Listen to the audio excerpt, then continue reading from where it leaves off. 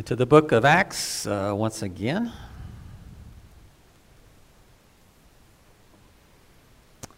Last week we studied the conversion of the Pharisee Paul, who was called Saul. What we're going to be looking at this morning is what happened as a result of that conversion. So we are going to be reading, this is chapter 9, 19b through verse 31.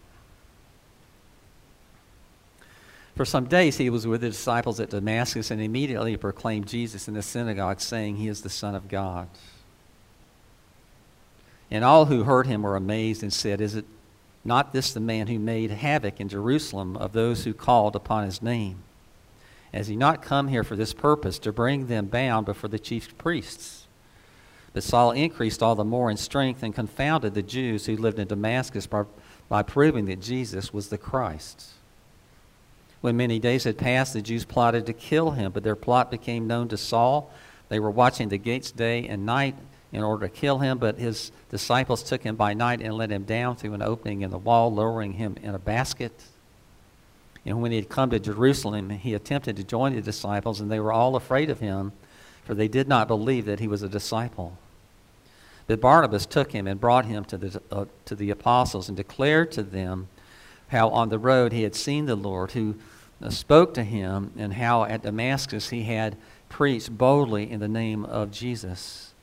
So he went in and out among them at Jerusalem, preaching boldly in the name of the Lord. And he spoke and he disputed against the Hellenists, but they were seeking to kill him.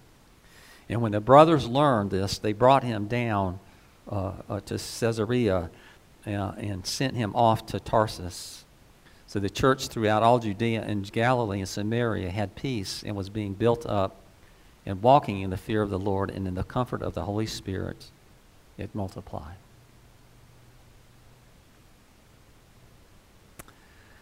Well, Saul has already been introduced in this book of Acts, and we know that he's presented earlier on as being the premier persecutor of the church. In other words, the person that all the other persecutors wanted to be more like. He was doing everything he could to possibly do to stamp the church out completely and absolutely from the very get-go. I do want to say this to you this morning. Sometimes in the book of Acts, he is called Saul early on. He's called Saul. He's called Paul later on. Matter of fact, in Acts 13:9, it says that Saul, who was also called Paul. So for a time, he went by both names, Saul and Paul, but eventually became Paul as we know him to be. So don't let that confuse you. From this point in Acts, he's going to be referred to as Paul through the rest of the book. So why the shift? Well, we don't know for certain, but I guess we could maybe speculate a little bit. And one of the things is this, is the person that we have been calling Saul up to this point, who's become Paul, is not entirely the same person anymore. In other words, there's a sense in which maybe God has given him a new name because he's not the same person that he was. He's a new person. Spirit-filled man who has undergone a second birth, birthed by the Spirit in Christ.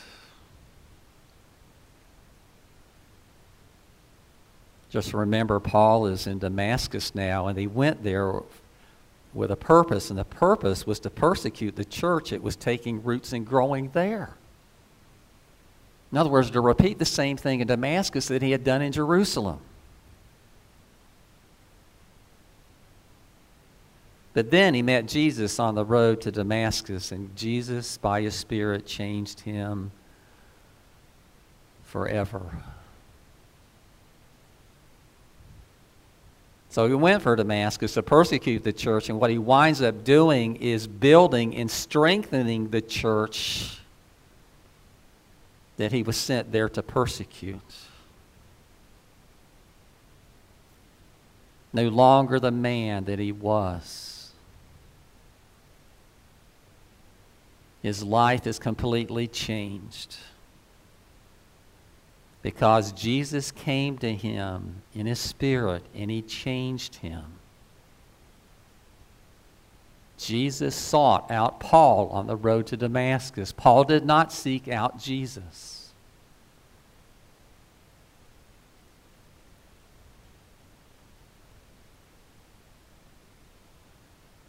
And when he did, he brought him to his knees.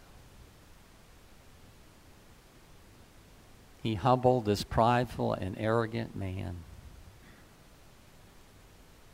and gave him humility.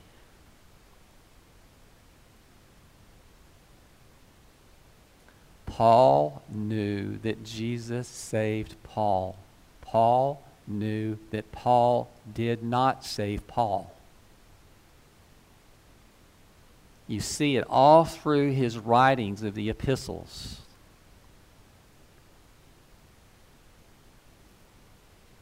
Jesus brought him to his knees, and then Jesus, by his Spirit, raised him up unto eternal life. And Paul knew it. Paul understood that.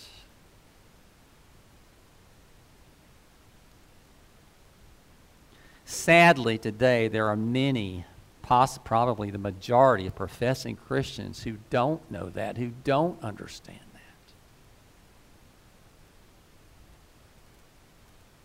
There are so many Christians today that believe that at least in some way, to some degree, they actually save themselves by choosing Jesus when other people don't.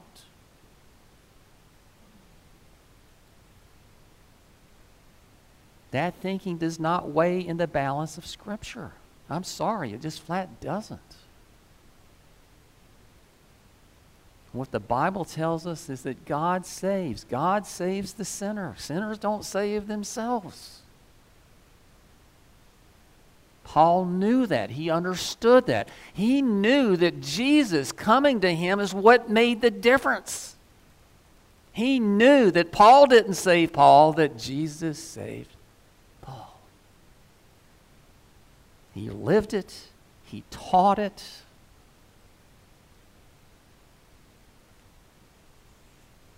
He believed it. He practiced it. And let me just tell you this, that we believe in the gospel of grace primarily because Jesus actually taught it. It's all over the book of John, for instance. But we also believe it because next to Jesus, Paul is perhaps the greatest teacher of all as far as the early church goes. He wrote more of the books in the New Testament than any of the other apostles.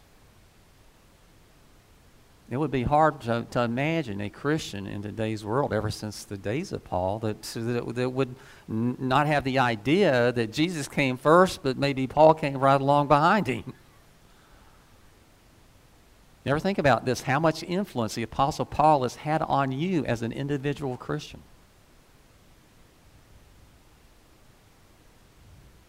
But he stands as an example of the power of God by His Spirit to change even the most broken and hardened heart, to humble the most proud of the proud, to bring them to their knees, but lift them up again by His grace.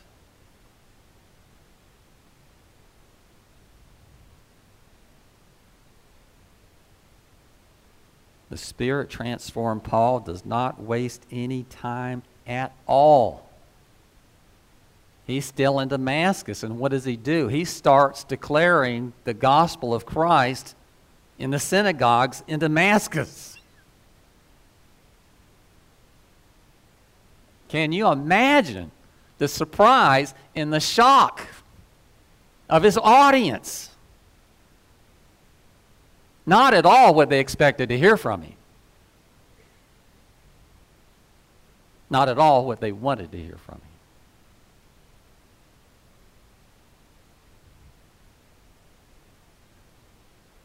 They, in fact, are hearing exactly the opposite of what they expected to hear.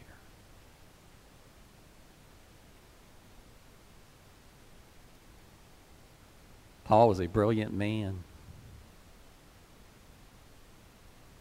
He increased all the more in strength, and he confounded the Jews. In other words, they tried to overcome all of his arguments, and they couldn't do it. They failed over and over and over again. His message left them speechless.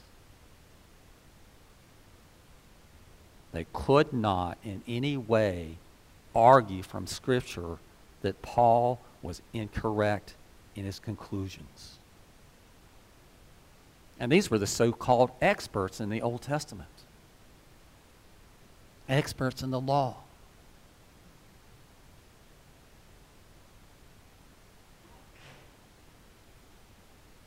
They could not refute what he was saying.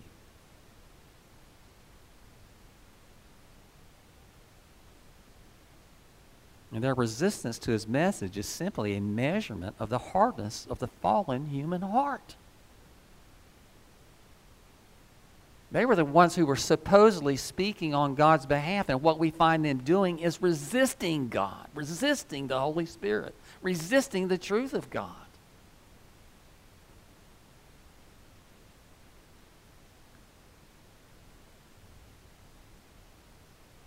So what do?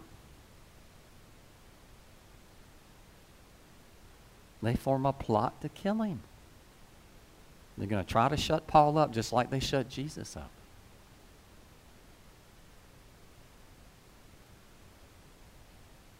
It's not the first or the last time, or it may be the first, but it's not going to be the last time that Paul would find himself under the threat of death because of his teaching. Something you're going to see happen repeatedly throughout his whole ministry. And eventually they will have his way. Eventually Paul will die in Rome.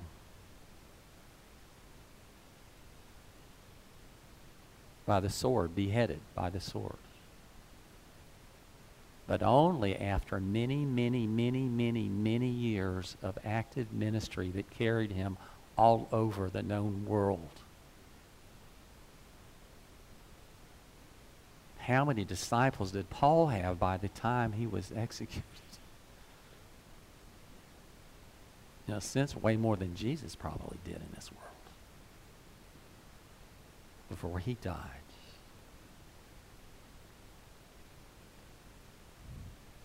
See, Paul knew what the truth was, and once you really know what the truth is, you just can't simply deny it.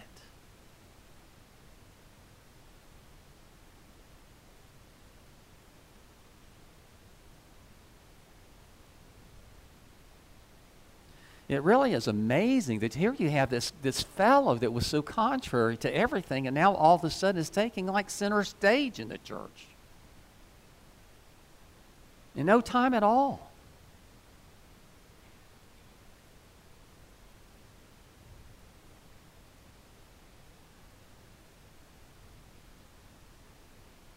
I do want to note this, that not everyone in Damascus was against Paul. There were those who heard the message and they believed it and received it. That message of salvation through Jesus Christ.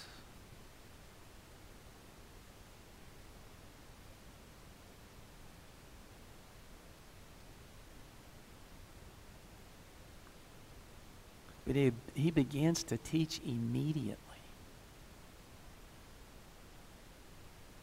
Now, some people would say, you know what, that doesn't sound like a very smart thing. You know, it seems to me like it would make more sense if Paul had gone off to some distant, lonely, lonesome place and was there with Jesus in the wilderness for, several months or a year or two so that Jesus could really prepare him to do his job. Now, but that is not what we see with Paul. He jumps right into the middle of things immediately.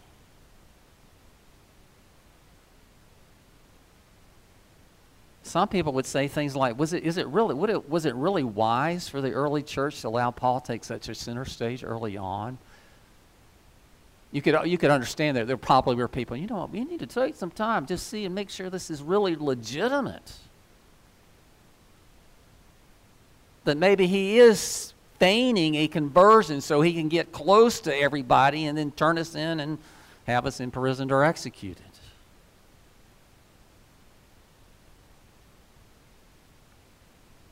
But I would say to you this morning that God had been preparing Paul for exactly this from day one. The knowledge that God had imparted to Paul as a Pharisee as he studied and applied the Scriptures. God was preparing him all along for this particular mission.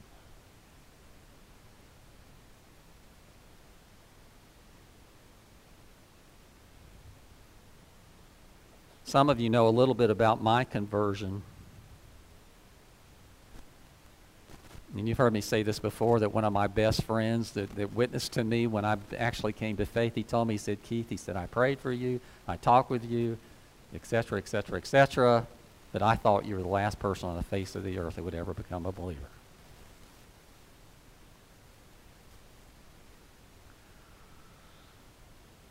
I was shocked when I had only been a believer for about a year, still learning the very basics, when the leadership of the church came to me and asked me if I would start teaching.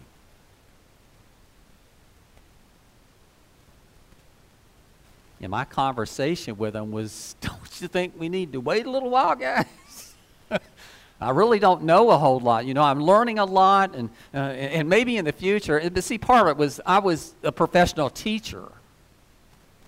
I was just going to be teaching something different than I always taught biology and chemistry and nuclear stuff and all that. And I was going to be teaching something entirely different. So that was part of it. Keith knows how to teach, obviously. But I felt so unready, so unprepared to do it.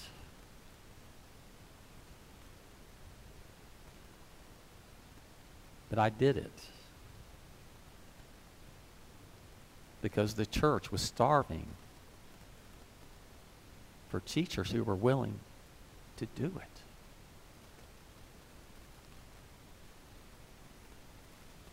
And the church is always in need of teachers. I'm so happy that Mike is carrying Mike and Barbara down the road that he is.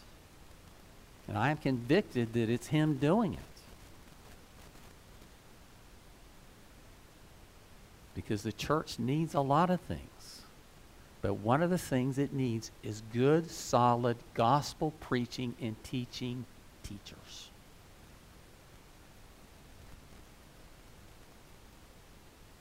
And let me tell you, in the beginning, because I didn't know, I probably taught some very heretical things.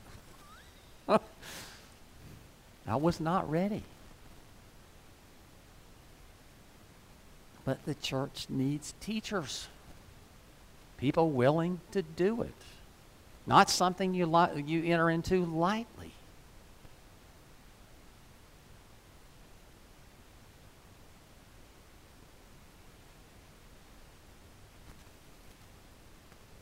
There were people who continued to be suspicious of Paul.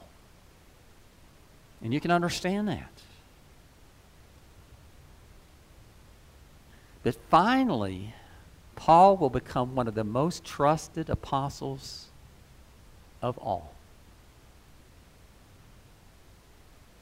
He will become perhaps the most effective of the apostles in his teaching and in his influence upon a great number of people.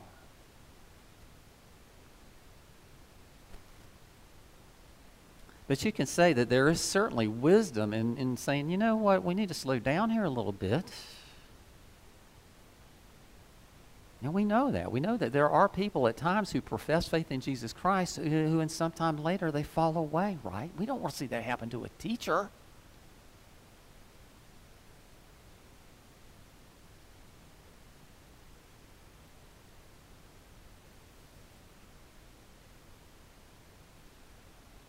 Time alone will prove whether it is genuine or not. Genuinely a call from God.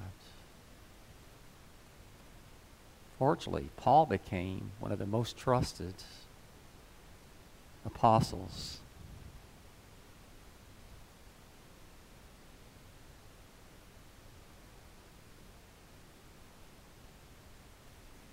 Of course, there were people in the early church who had a fear, and the fear was this, was he's just putting up an act so he can get into the church and get to find out who is who and who is not, and this, that, and the other, so he can then arrest us and prosecute us, imprison us, or maybe have us executed.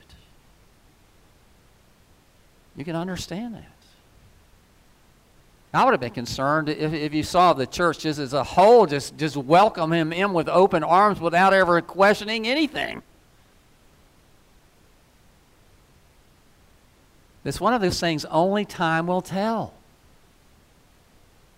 But hallelujah, time proved over and over again that in fact that Paul's conversion was genuine. It was real. That the man who wanted to snuff out Jesus was now on fire for Jesus.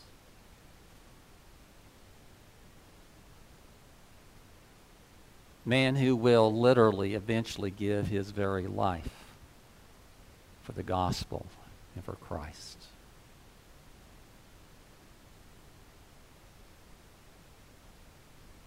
And God is something.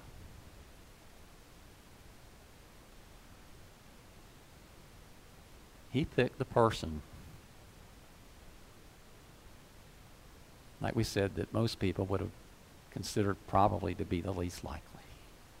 The whole thing is this: if he can change Paul, he can change anybody.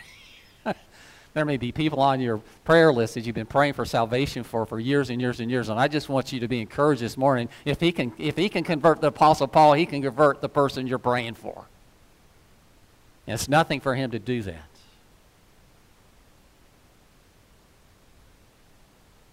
Just remember, he supported the execution, the murder of Deacon Stephen.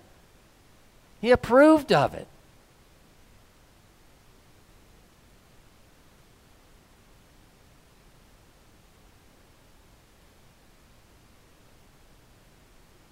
But what does the opposition do now? They try to kill Paul.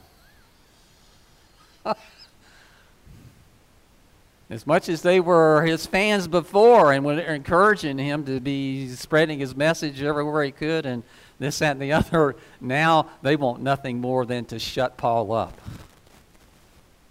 because he's not saying what they want him to say. As much as they love the unconverted Paul, they now abhor the Paul who has been converted to Christianity.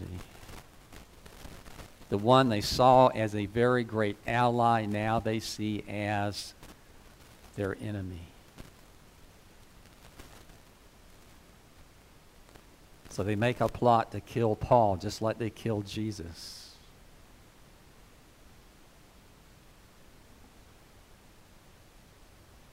But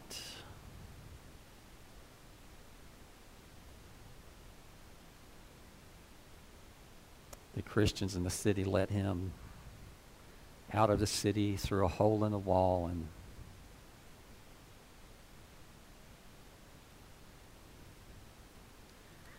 he went first to Caesarea and then to Tarsus. Now, you may not even know where Tarsus is. Caesarea was a city on the coast not too far from Jerusalem. Tarsus was Paul's hometown. It's in the southeast corner of Asia Minor, right where there's that curve kind of. It's right in that area. He was a native of Tarsus.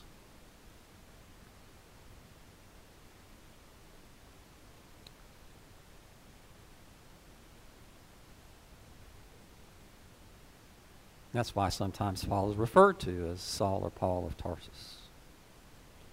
And he will pass through there again at least 2 times on his missionary journeys. Or he's going to carry the gospel eventually home, to his hometown.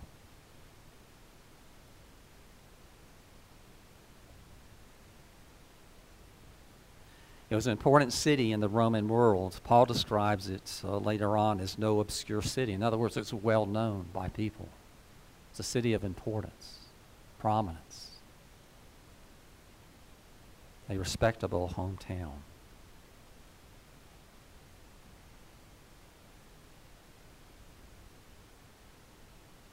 But now the church experiences some degree of peace. And it continues to grow and expand and be strengthened and built up. The church throughout all Judea and Galilee and Samaria had peace and was being built up and walking in the fear of the Lord and in comfort of the Holy Spirit. It multiplied.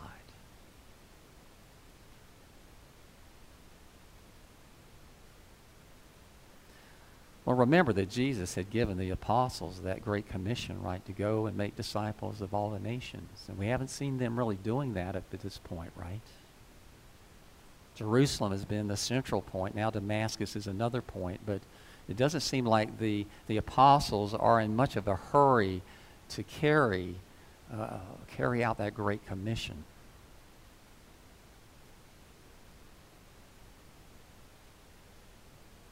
But the fact of the matter is they do. Paul has left Jerusalem now. But one by one, you're going to see the others leave. All but James, John's brother, who will soon be martyred in Jerusalem by Herod. Scripture really does give us a very detailed account of the missionary journeys of Paul. But he's the only one that Scripture gives us a detailed account of. We know more about the ministry of John, for instance.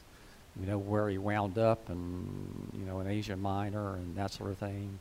We know something of Peter, but we know really Scripture doesn't speak at all to the ministries of some of the other apostles at all.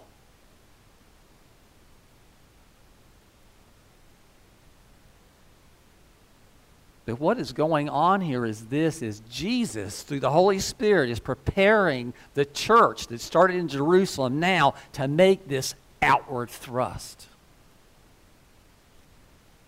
to build a base to work from.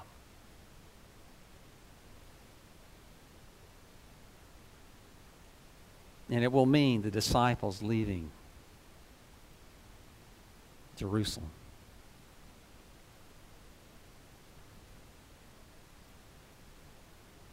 We do have some historical sources that help us understand what the missions and ministries of the other apostles happen to be. A very good source is Fox's Book of the Martyrs. It tells us somewhat about the ministry of all of these different guys. John, which is revealed to us through Scripture, like we said already, is he wound up in Asia Minor. So he's a good way from Jerusalem at that point. And he was an old man when he was there. They say that when he came to church on Sunday that he was feeble and he just had this message over and over again. Love one another. Is that a message you think that probably most of us need to listen to or hear every now? Maybe every week would be good. Maybe every day would be good. Maybe every minute would be good. But John had ministry in Asia Minor, or there's 7 churches in Asia Minor. Matthew, we're told, went to Persia, into Egypt, and guess, also to Ethiopia. We've already studied the Ethiopian eunuch just a few weeks ago. Philip went to Scythia, which in the modern day would be Eastern Russia, which is a good way from the Promised Land, right? He also, so he went northeast. He also went far west, as far as present-day France.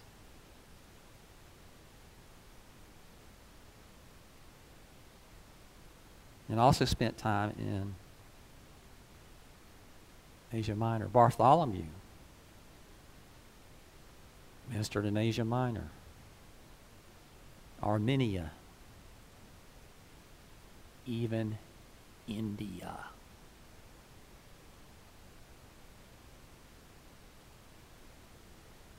Thomas, Babylon, Persia, and India as well.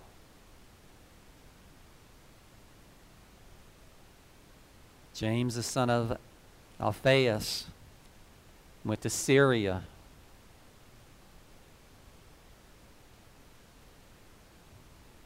Jude, Armenia, Edessa, Syria, Persia. He was martyred in what would be called today modern Iran. Simon the Zealot, Carthage, which is North Africa, Spain, and even as far as Britain.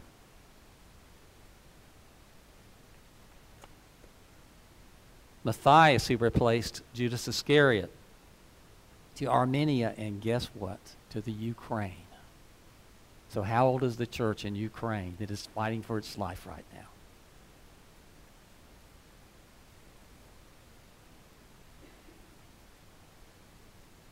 Andrew, Peter's brother, ministered to the Scythians, the Ethiopians. He was crucified in Patra, Greece, after saying these words: O cross, most welcome and longed for, with a willing mind, joyfully and desirously I come to you, being the scholar of him who did hang on you. I have always been your lover and yearn to embrace you. Can you imagine?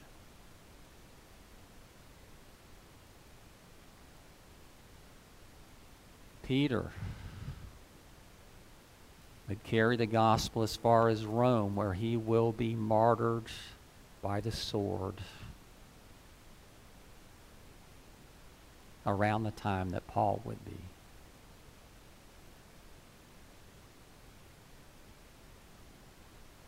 Actually, Peter was crucified upside down.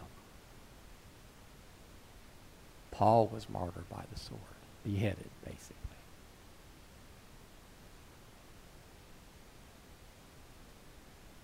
Now we understand that this world is a lot bigger than they knew it to be, right? So there's no way we can say that those guys actually fulfilled the Great Commission to take the gospel to the whole world, that they did their doggone best to do it as far as they could. And they left the rest of it for guess who? Everybody that would come after them.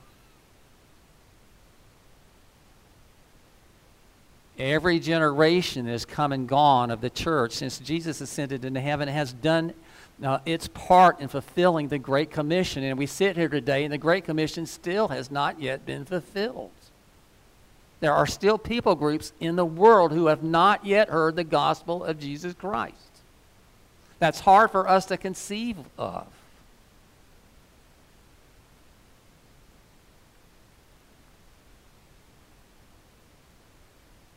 Now, obviously, we can't all go, but we all can support the effort, right? You may not realize it, but a portion of the money that we donate to General Assembly and to Presbytery goes to foreign missions. as well as domestic missions. So you may be sitting here this morning saying, well, I don't really give any money to the missionary work or whatever you do. You don't necessarily do it directly. Maybe you do, and I would encourage you to do your own on top of all of that. It costs money to send missionaries. But what are we all working toward? We're working toward the fulfillment of the Great Commission. The commandment of Christ. It wasn't a suggestion. It wasn't a proposal. It wasn't to, like, you might want to think about doing this. This is what I'm telling you to do. To carry the gospel everywhere.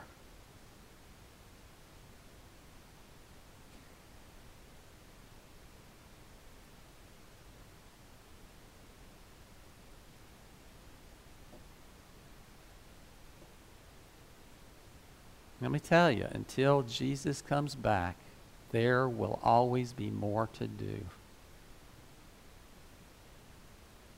More to do. The question is, are we going to be faithful in doing it? You know, we live in this world that is just all messed up. And one of the things that really boils my oil is this. It's a world that encourages people to believe over and over and over again that it's all about me. Whatever makes me feel good, whatever I want. And it's very easy as Christians to be influenced by this world around us. And not only that, by the sin that is still within us.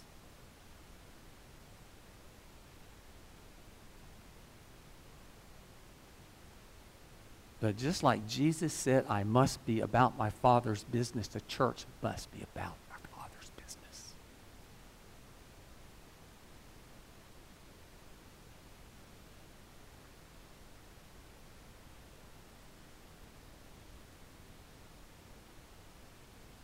We know there's more to be done simply because Jesus has not come back yet. That's when it'll be finished. Until that time comes, there is work to do.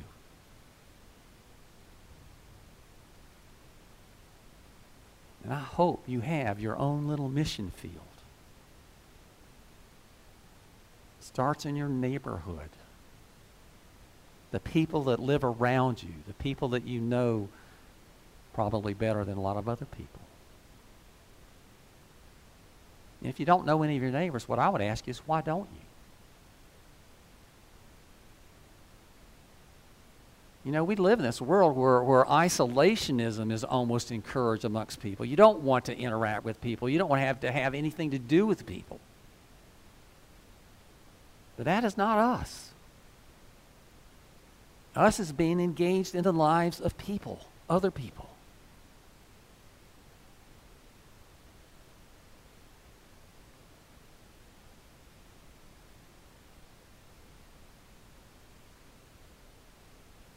There are going to be people standing in the life chain this afternoon. A mission opportunity for every believer. Not hard to do. You don't have to say a word. Just show up and stand.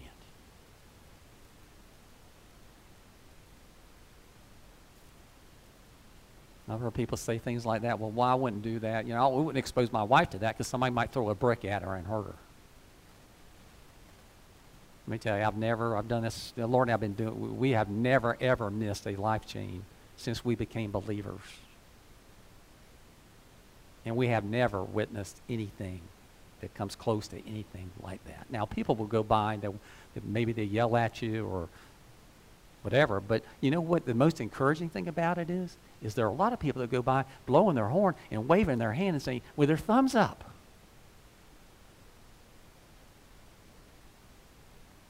It's a way to encourage other believers.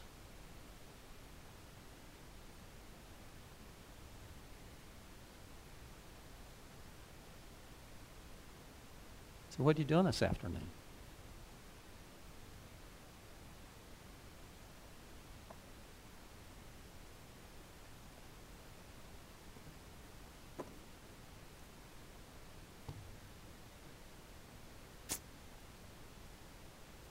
By the way, the Gators are playing football this afternoon, which burns me because I don't like this whole idea of football on Sunday.